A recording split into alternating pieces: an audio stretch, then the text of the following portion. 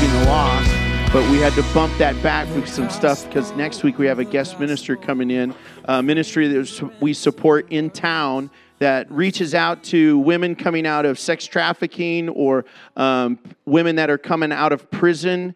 And so she's going to come. She's going to bring a couple of the ladies that have gone through her program, and they're going to share some of their testimonies.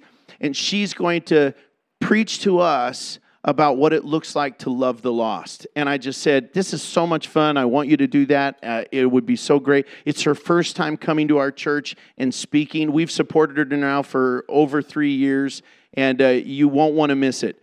The problem is you can tell there's times where we don't have enough seats for everybody, and it gets really awkward. So, you know, those that are strong, you can just stand on the edges and stuff like that. Laps are, no, that's gross. We won't do that. And but just invite people, and we'll make the best of it. And then next week, we also have something very special.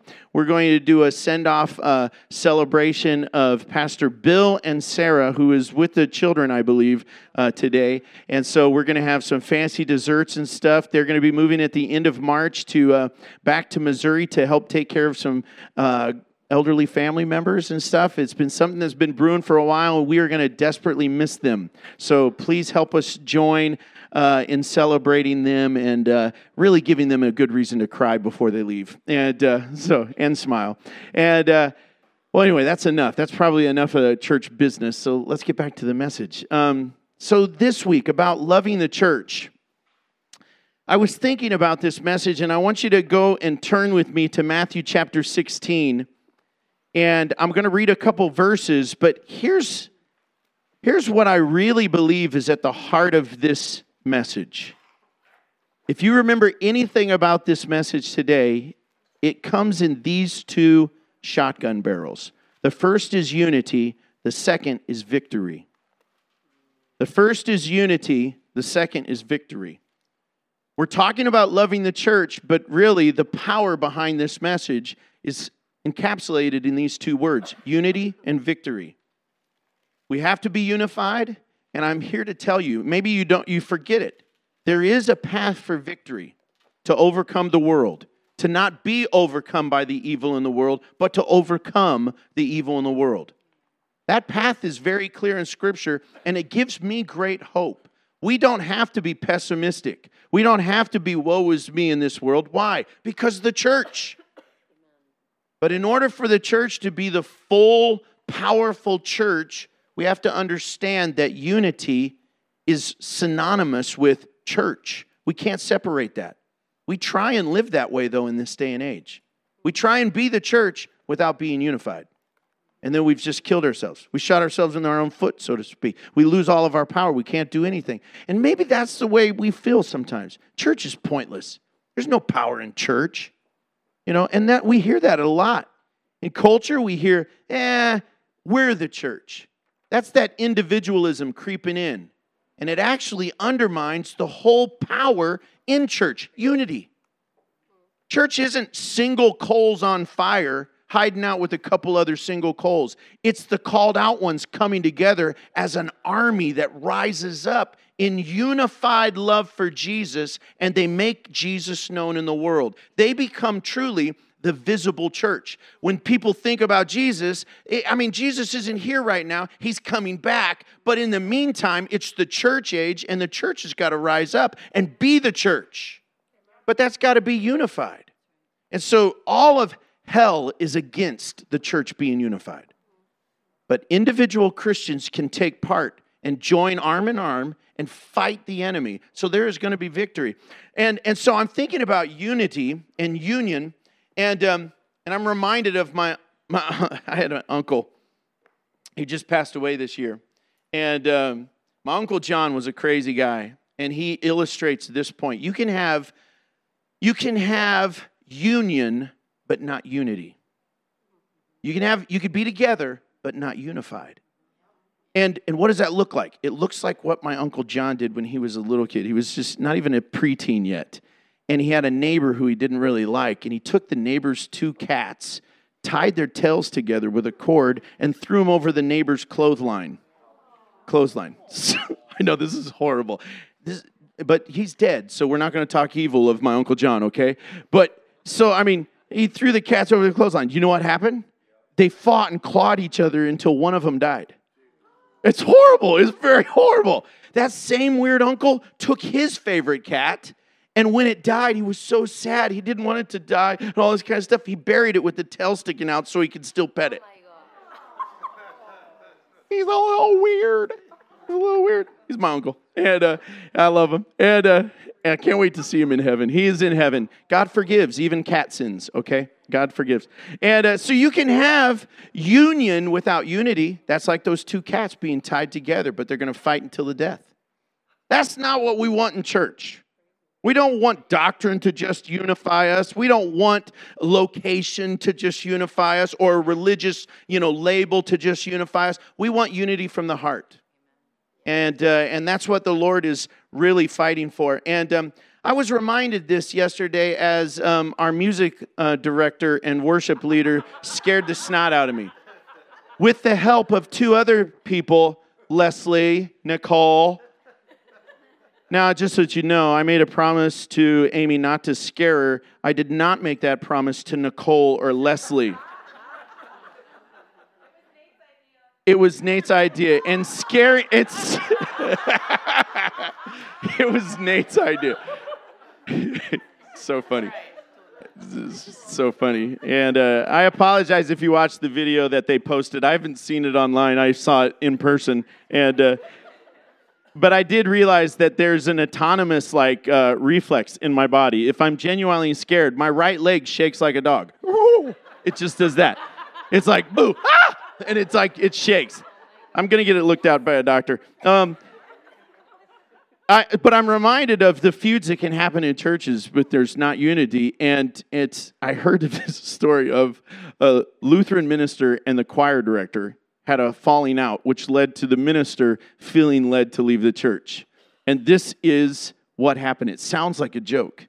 So the pastor gets up and preaches a message, and the two didn't like each other. The music director and the pastor didn't like each other. He gets up, he preaches his message. The first week he preached on a message of commitment. Because he's sitting there saying, guys, we're going to commit to the Lord. Well, knowing the structure of the services, the choir director ended the service with the choir singing, I shall not be moved. And I'm like, oh, that is funny. That is very funny. And so then the following up message, the preacher was preaching on giving and tithing and supporting the church, to which the music director sang the song, Jesus Paid It All. And I'm going, okay, at some point, follow-up meetings, they're like, if you do it again, I don't know what I'm going to do, but a board is going to get together and someone is going to do something. So then he preaches up another, and he's like, we are not going to deal with gossip, and we're going to deal with it in a good way, and no more gossip. To which the choir director gets up and sings the song, I love to tell the story. And then I'm like, I actually like the choir director at this point. I'm going, genius. This is genius. The preacher gets up disgusted over this entire situation. It's getting close to his resignation. He gets up and he preaches another message. And on this one, he's considering resigning. He's considering resigning. And he gets up and he says, I want you guys to join with me in prayer and direction. I'm actually thinking about resigning and moving, and I just need some help. So it was a real humble appeal, to which the choir director gets up and sings the song, Oh, Why Not Tonight, is the title of the hymn. And I'm like, oh, Lord, that is so bad. And obviously the next Sunday, he announces to the church that he's resigned. He feels like the Holy Spirit has led him to another location. To which the choir director gets up and sings, Oh, what a friend we have in Jesus. Some of you are like, oh my Lord, that's so evil. And the part of me really loves it. I just think that is awesome. And I look at this and I think, this is us, isn't it? That's the human condition. We laugh at this stuff, or I do, and it's just familiar. Discord and kind of even fractions and hatred and all kinds of stuff can really enter in our hearts, and it is counterproductive to what God wants to do because it tears apart at the unity. I read a blessing in Psalm 133, verses 1 through 3. It says, "Behold how good and pleasant it is when brothers and sisters dwell together in unity." When we dwell together in unity, it says right here, it's like a precious anointing oil upon the head of the head priest, coming down upon his beard, coming down upon the edge of his priestly robes. It's like the dew that descends on Mount Hermon. It's all of these beautiful things. It's coming out on the mountain of Zion, and it's right there, that place of unity. It says, where the Lord commands the blessing. Whenever there's unity, there's a blessing that's commanded, and I want that. I want that for me. I want that for you guys. I want God's favor upon us. All right, poll. Anybody want God's favor in your life? Favor over your family, favor over the future, over the decisions and things like that. I want that favor. It comes as a result of unity in the church. We come together as God's people, and God says, I like this. I want to bless this. And he begins to pour out his favor and blessing. So now let's read Matthew 16 through 19. It says, I think we can even throw that up on the screens today. And this is a popular section of Scripture, so you might have heard this before, but you'll see why I'm going to read this because of what it says. Simon Peter answers Jesus' question about who do they say I am or who am I? And he says, "You're the Christ, the Son of the living God." And Jesus says to him, "Blessed are you, Simon Bar-Jonah, because flesh and blood did not reveal this to you, but my Father who is in heaven. And I also say to you that you are now Peter. Upon this rock I will build my church, and the gates of Hades will not overpower it." Pause right there. So that right there, I'm going to build my church, and the gates of hell will not overpower it. Remember that second part of this shotgun? Unity is the one barrel, the other barrel is overcoming. And right here it says that God is going to build his church on the fact that Jesus is Christ and the gates of hell will not overpower it. The gates represented authority. There is no authority stronger than God's authority. But what makes God's authority a reality in our world? The church. God works through us. And when God is working through us, where two or more come together in agreement, God says it's done, it's legal, it's settled. This is why two people praying together is important. This is why two people within a church, two or more, coming together and say, you know what, let's do this, actually makes a difference. When a family comes together and a husband and a wife are unified with Christ in the center, nothing can tear apart that marriage. Nothing can tear apart the future that God wants to do for those kids and all that kind of stuff. You can overcome it. Why?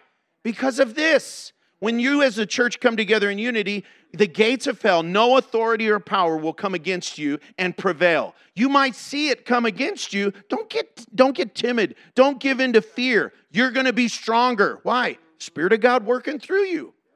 And so in this day and age, when political powers are stirring up, when global unrest is there, and when there's all kinds of crazy things, and you might be in a phase in your life, you're 25 years old, and you're thinking, I just want to know what I need to do with my life or with my future. You don't ever have to worry about that stuff if you're a part of the church. Now, just like in the natural world, you get a big old herd of, something in the African jungle or something running together, gazelles running. You get one that's just off doing its own thing, doing its own thing. In the church gazelle world, he's like, I'm the church. I can do this all by myself. That's the one that gets eaten by the lions, guys. That's the one that gets eaten.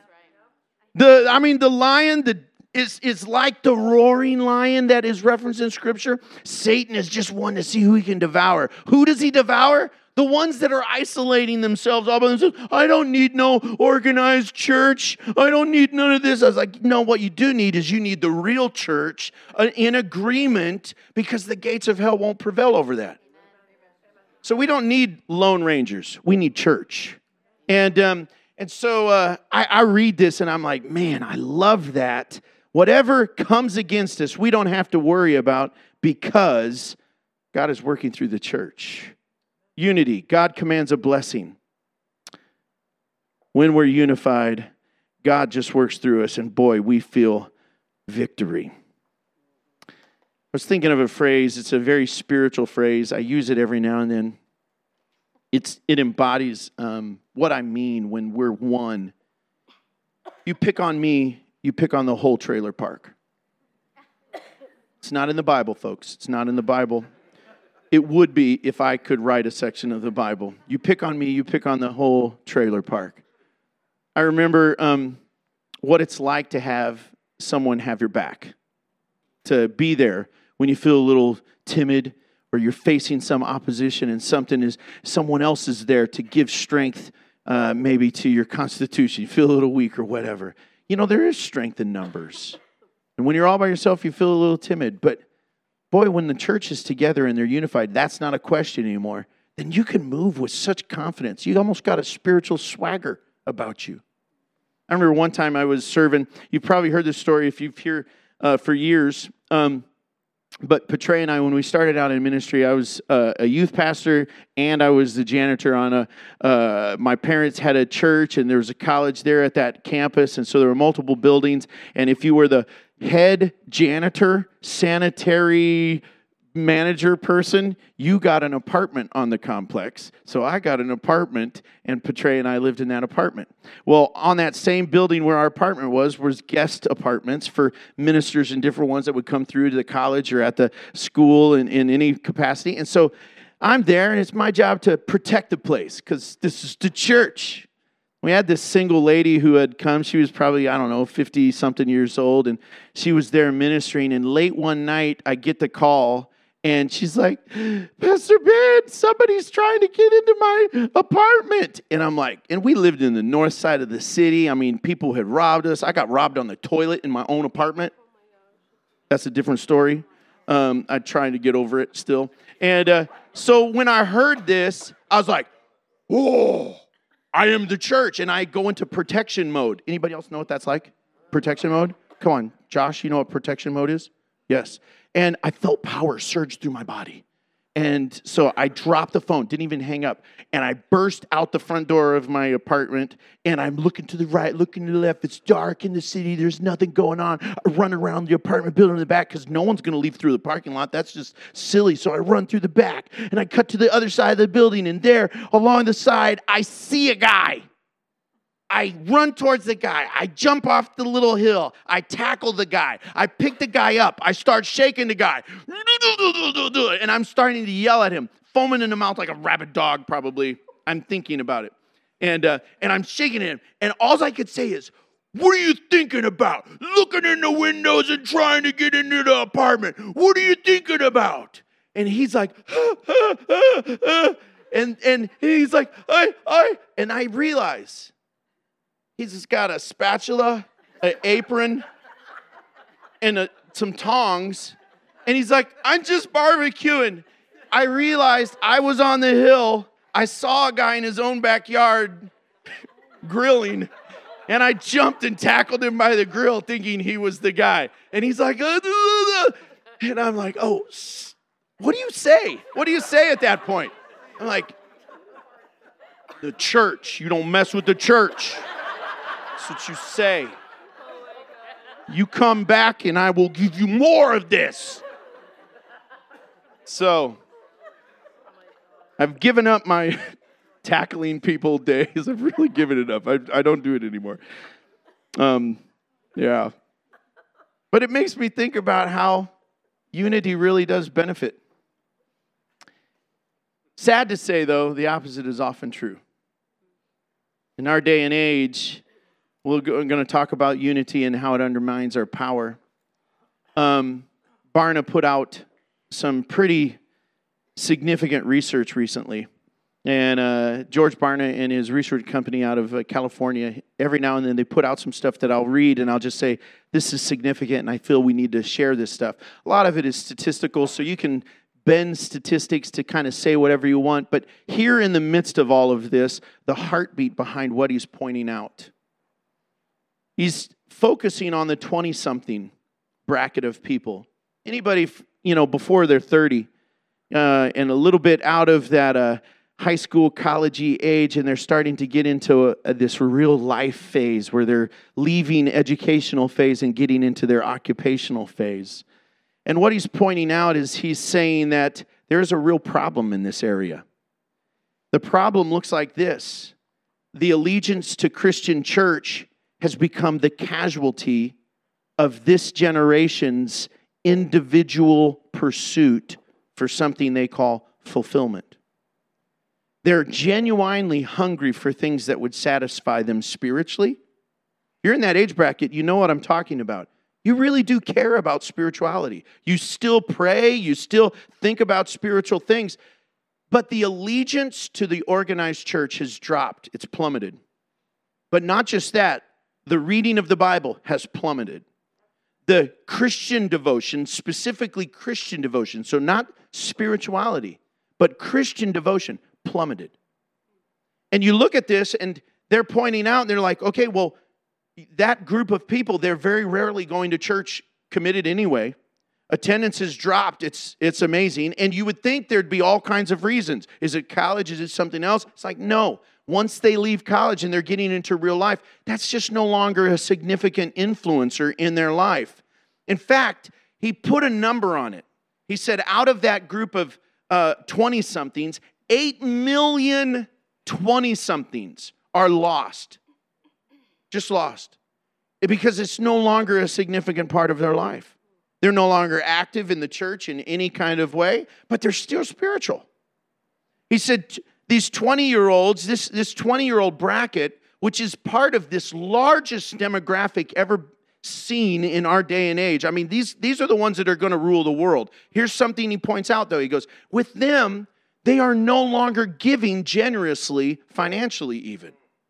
And so this is a serious drop. And it's like, oh, wow.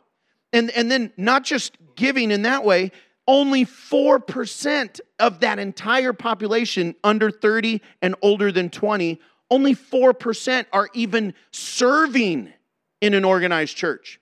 They're still serving.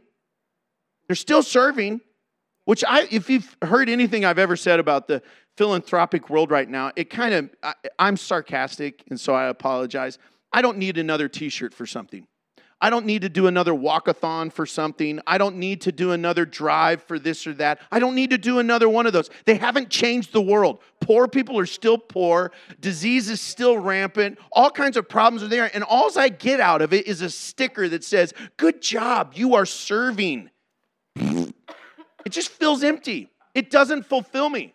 Maybe it fulfills you, but it's a shallow fulfillment. If you're honest, it's shallow. It feels good for that day, but it doesn't last. And I know that this generation is hungry for things that really do fulfill. So we have fewer and fewer people serving in the church because they can do it on their own. And then here's the crazy thing I mentioned about the Bible, but the reality is this: if they're not plugged into church, they're not serving, they're not giving, and they're all these different things, then when it comes to even reading the Bible, you are not being told if you volunteer at United Way to read your Bible. You're not being told at a cancer walk to read your Bible and draw near to the Lord. You're not being told these things in any of these other philanthropic endeavors. You're just not being told that. It's only in places like the church that says you need to draw near to Jesus or you're never going to overcome. How are we going to defeat cancer? How are we going to defeat, poverty? How are we going to feed the world if we're not also tending to their spiritual needs? And so we've got a generation of people struggling with things, and really at the core, they are distancing themselves from what is going to heal them, Jesus. And so they're dwindling in their consumption of the Bible. Wow. And I just like, well, okay, so that's pretty sad. And I look at this and I cap it off with his research on devotion to the Christian faith. For a little while, for about a decade, it was the catchphrase of deconstructing our faith. And some of you probably remember that and have seen it. You've had many people in public spheres talk about how they're deconstructing their faith. What is that all about? It's what we're talking about here. There's a lack of unity in the church, and what that looks like on an individual level is at some point you just realize there's no point to my Christian devotion. Maybe there's another option out there. And so they begin to question everything, not to find truth, but to find an escape clause. I mean, hear what I'm saying. When a generation is questioning everything, but not with the motivation to find truth, but to just find what makes them feel like they'll be fulfilled, that's an escape clause. I'm trying to find a good reason that everyone will not argue with me about to escape this and find something that I feel is satisfying. And so we've got a generation that is, their devotion is just dwindling. Here's where this generation will realize sometime why this is important. Because at the core of what they are asking, they are wanting to deal with real issues. This is one of the smartest generations alive. And they're the most capable in so many ways. In fact, you read so many Christian sociologists and different people that look at this generation, and they just say things like, this generation is so talented, so capable. They're resourceful. They can adapt better than any other generation, it seems like. And they just process things so well. And their talent levels are through the roof. It really is impressive. It's impressive. But the problem is they're looking for answers, but they have cut off those that have gone before them who have had a love for Jesus that can speak wisdom into their life. They've cut them off. And that's going to hurt them at some point. And in fact, this whole issue is like a red herring. It distracts from what the church should be realizing in all of this. So I'm speaking then to myself as church leadership. When I read this stuff from Barna, I want to go, oh man, this stinks. So what? This generation is like, how are we going to reach them? He encourages church leadership. He goes, don't get distracted. The real issue is listen to what they are struggling with. Open up the doors to these two things. Their questions have to be heard and understood. And you have to shift the focus to more of a mentoring, one-on-one, real-world experience. Give them some substance that will make a difference.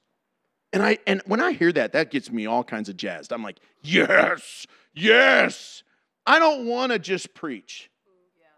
I want life on life. I want us to mimic a real faith that makes a difference. This is why God kept me in Green Bay, and it's just why I didn't move back to California. This is why I didn't move to Texas.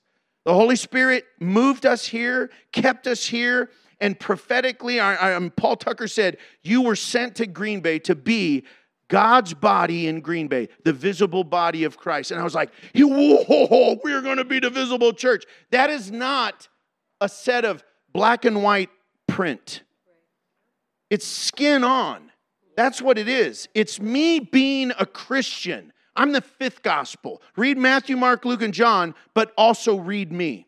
You're the fifth gospel. I want you to live Jesus. And living Jesus it's not telling me what you know. It's living what you know and letting someone be close enough to pick that up.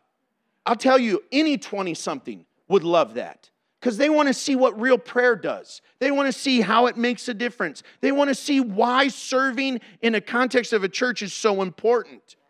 And they want to have that opportunity. The sad statistic is that it's like most people in the organized church that are serving are 50 years older and older.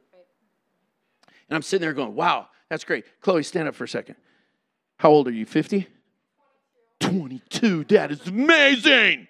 You know, can I just say you are really cute? I bet you get all of your looks from your dad. No. Sorry. Sorry, babe. So, actually, she does get all of her looks from me because you still got yours. I don't know what that dance move was. It just happened. Sorry, erase it from your memory. It never happened. So this is the point.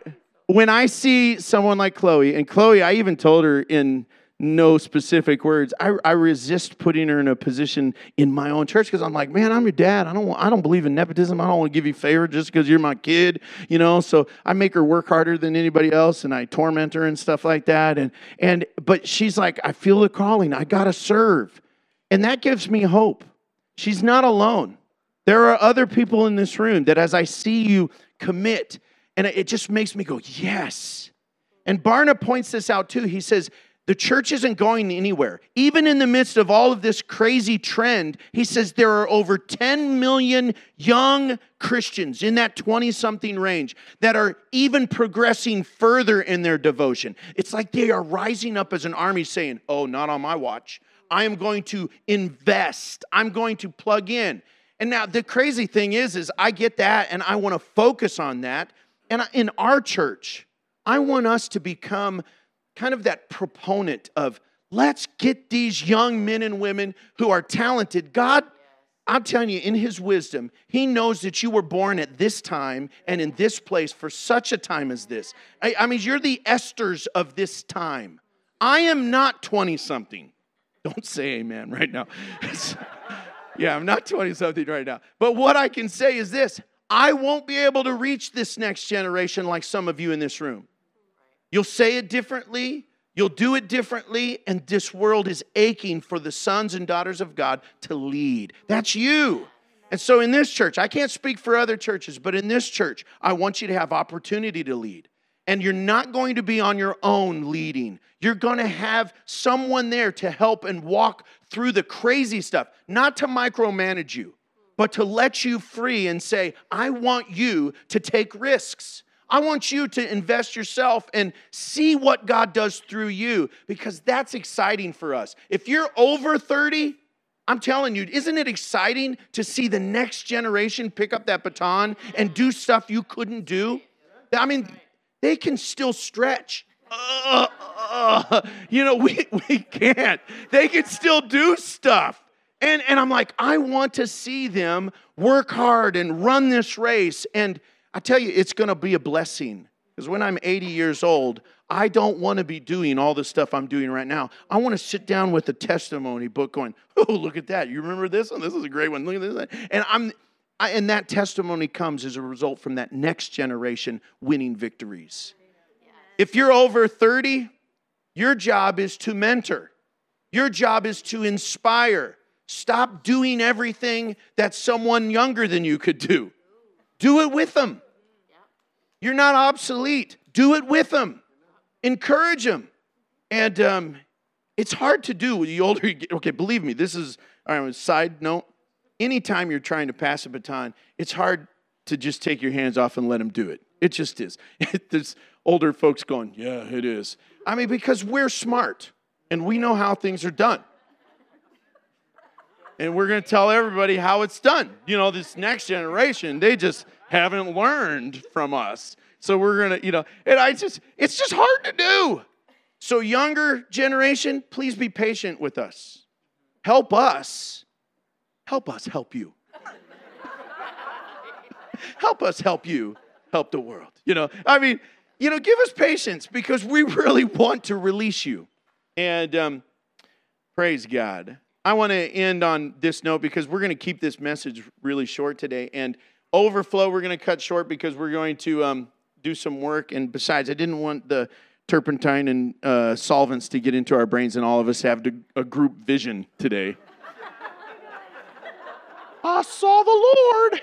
He was high and lifted up, or I was high. I don't know. And I don't want that. And so wrong. But I want to kind of wrap it up with this thought. In the Old Testament, when God birthed the church, he did it in a progression. And it leads to the groundwork for our understanding of church today. Church today, the ecclesia, the called out ones, the ones that, in essence, God's Spirit says, I want you. Come, give your life to me. Follow me. And you hear that in your spirit and you go, okay, I'm going to follow God. That marks you different from everybody else because you heard that call and you answered and you followed Jesus. Some of you in this room, maybe you haven't heard that call yet, but you're here today and you're hearing the Holy Spirit say, I want you to follow me. Jesus asked every one of his disciples, will you follow me? Maybe the Holy Spirit is asking you today, will you follow me? That's another invitation to be a part of the church, the called out ones that follow God together. Where this all started was back in the Old Testament. God called a man named Abraham. Abraham said, I hear your voice, and he followed God. Abraham birthed a nation. That nation was the nation of Israel. And under that nation of Israel, there were 12 sons that became 12 tribes. Those 12 tribes were in the desert with their leader Moses. They just left Egypt. Watch the cartoon. Prince of Egypt, you know. And they leave Egypt, and in the desert, God, through Moses, the leader, sets up a definition of what it looks like to be the body of Christ through the nation. He says, I want all of the tribes to camp around the temple. I want those on the north, on the south, on the east, and the west. And the Bible doesn't waste any space. If in the Bible, God told Moses to go to that degree and tell people where to camp, there has to be a reason for it. Yes. And the reason is this. Right in the center of every tribe was Jesus. Hallelujah. Shh. Not again. Amen. You, Kirk. Shh. Keep your voice down. Right in the center of the church, right there, that's where the Holy Spirit was. Every tribe camped around God. And in that time, he said, when I get up the cloud, if you're not familiar with this story, this is what happened. Right in the center was the visible representation of Jesus. That was in the daytime, it was a cloud. In the nighttime, it was a pillar of fire. When it moved, the entire assembly moved. And they kept Jesus at the center of their life. Now, that was the Old Testament. The New Testament, it is no longer the nation of Israel. Now, under Jesus' administration, it's the church age. The church age was introduced officially through Jesus Christ. In the New Testament, in the book of Acts, you see this outpouring, and the outpouring of the Holy Spirit birthed the New Testament church, made not just of the Israelites, but now of the Gentiles. That's all of us who are non-Jews. And the whole reason it was birthed was because in the upper room, they camped around God's instructions. They were in the upper room in one accord, it says. And when they were together in unity, the Holy Spirit was poured out and the church was birthed. And in that moment, thousands were added to the church. Thousands were added. The church was built because Jesus was in the center and they were unified.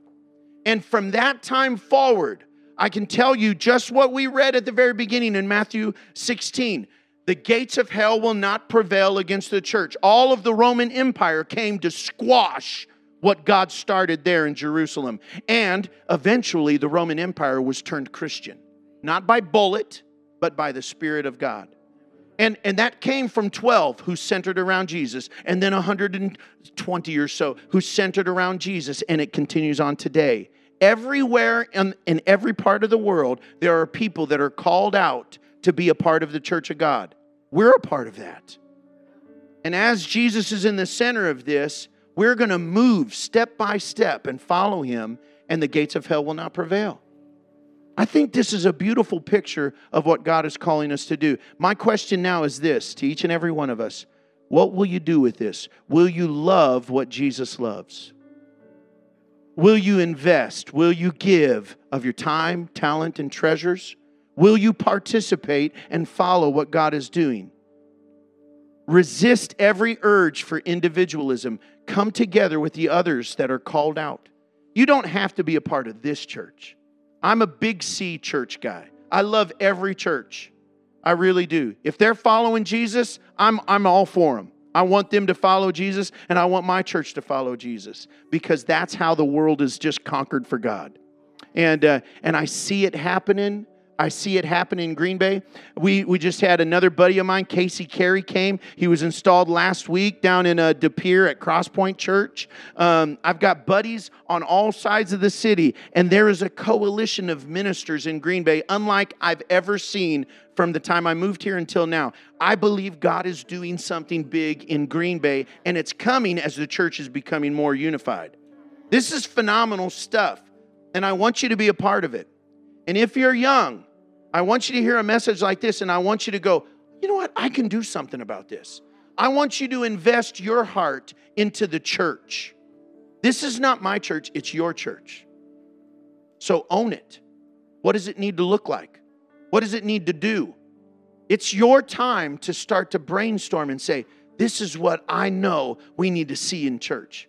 This is what I want to hear God doing through me. And if you need opportunities, you just got to do what old school folks do. Knock. Keep knocking. And be persistent. Keep asking the Lord, hey, I got some talents here. How can I use those? I got some wisdom here. How can I use that? I got some energy. I want to use this. And you know what? The Lord will begin to direct the church, and we'll see the gates of hell just crumble again and again and again and again.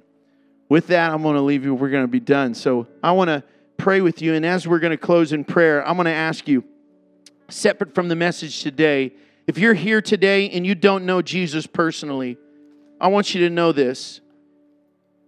It's not a surprise that you're in this room. It's not a surprise that you're sitting here listening to this crazy guy in a pink shirt, salmon shirt, talking about church unity, talking about people hearing the voice of the Lord calling them out to be a part of His body.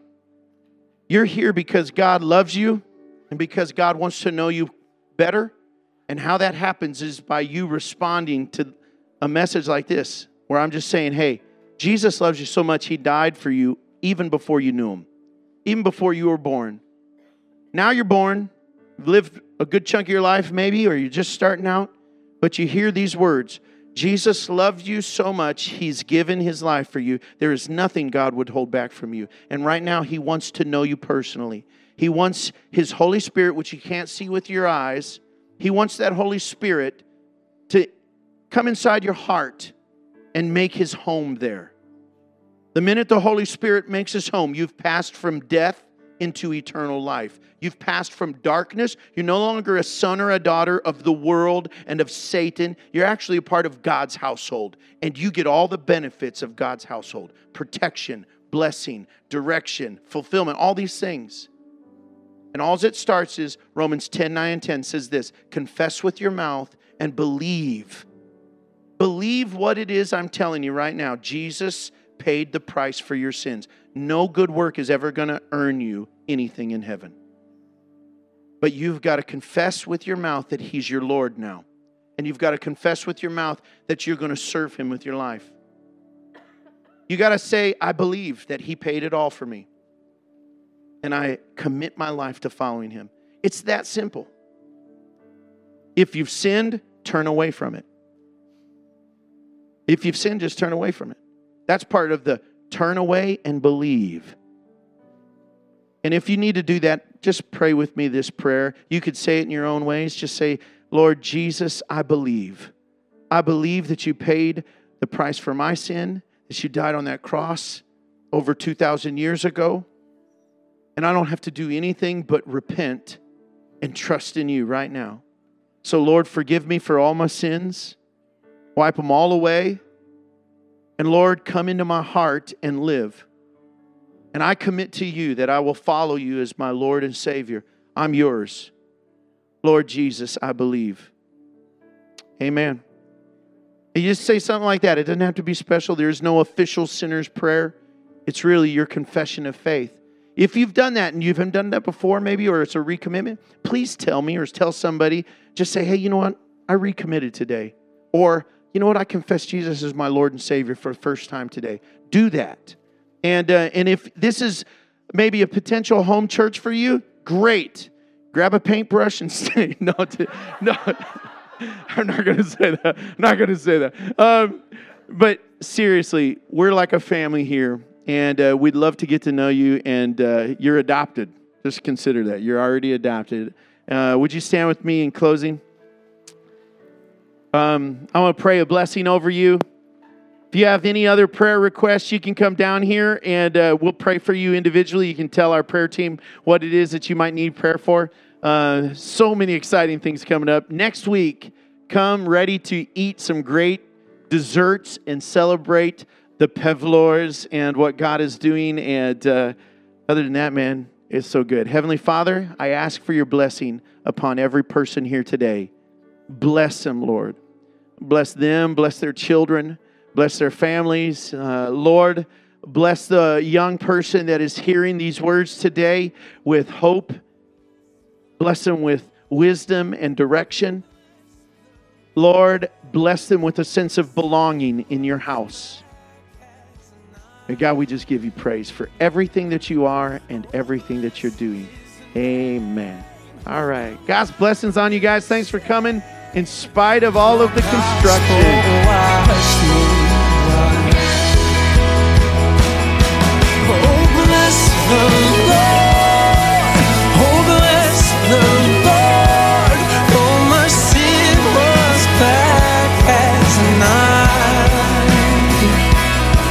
Oh, bless his name.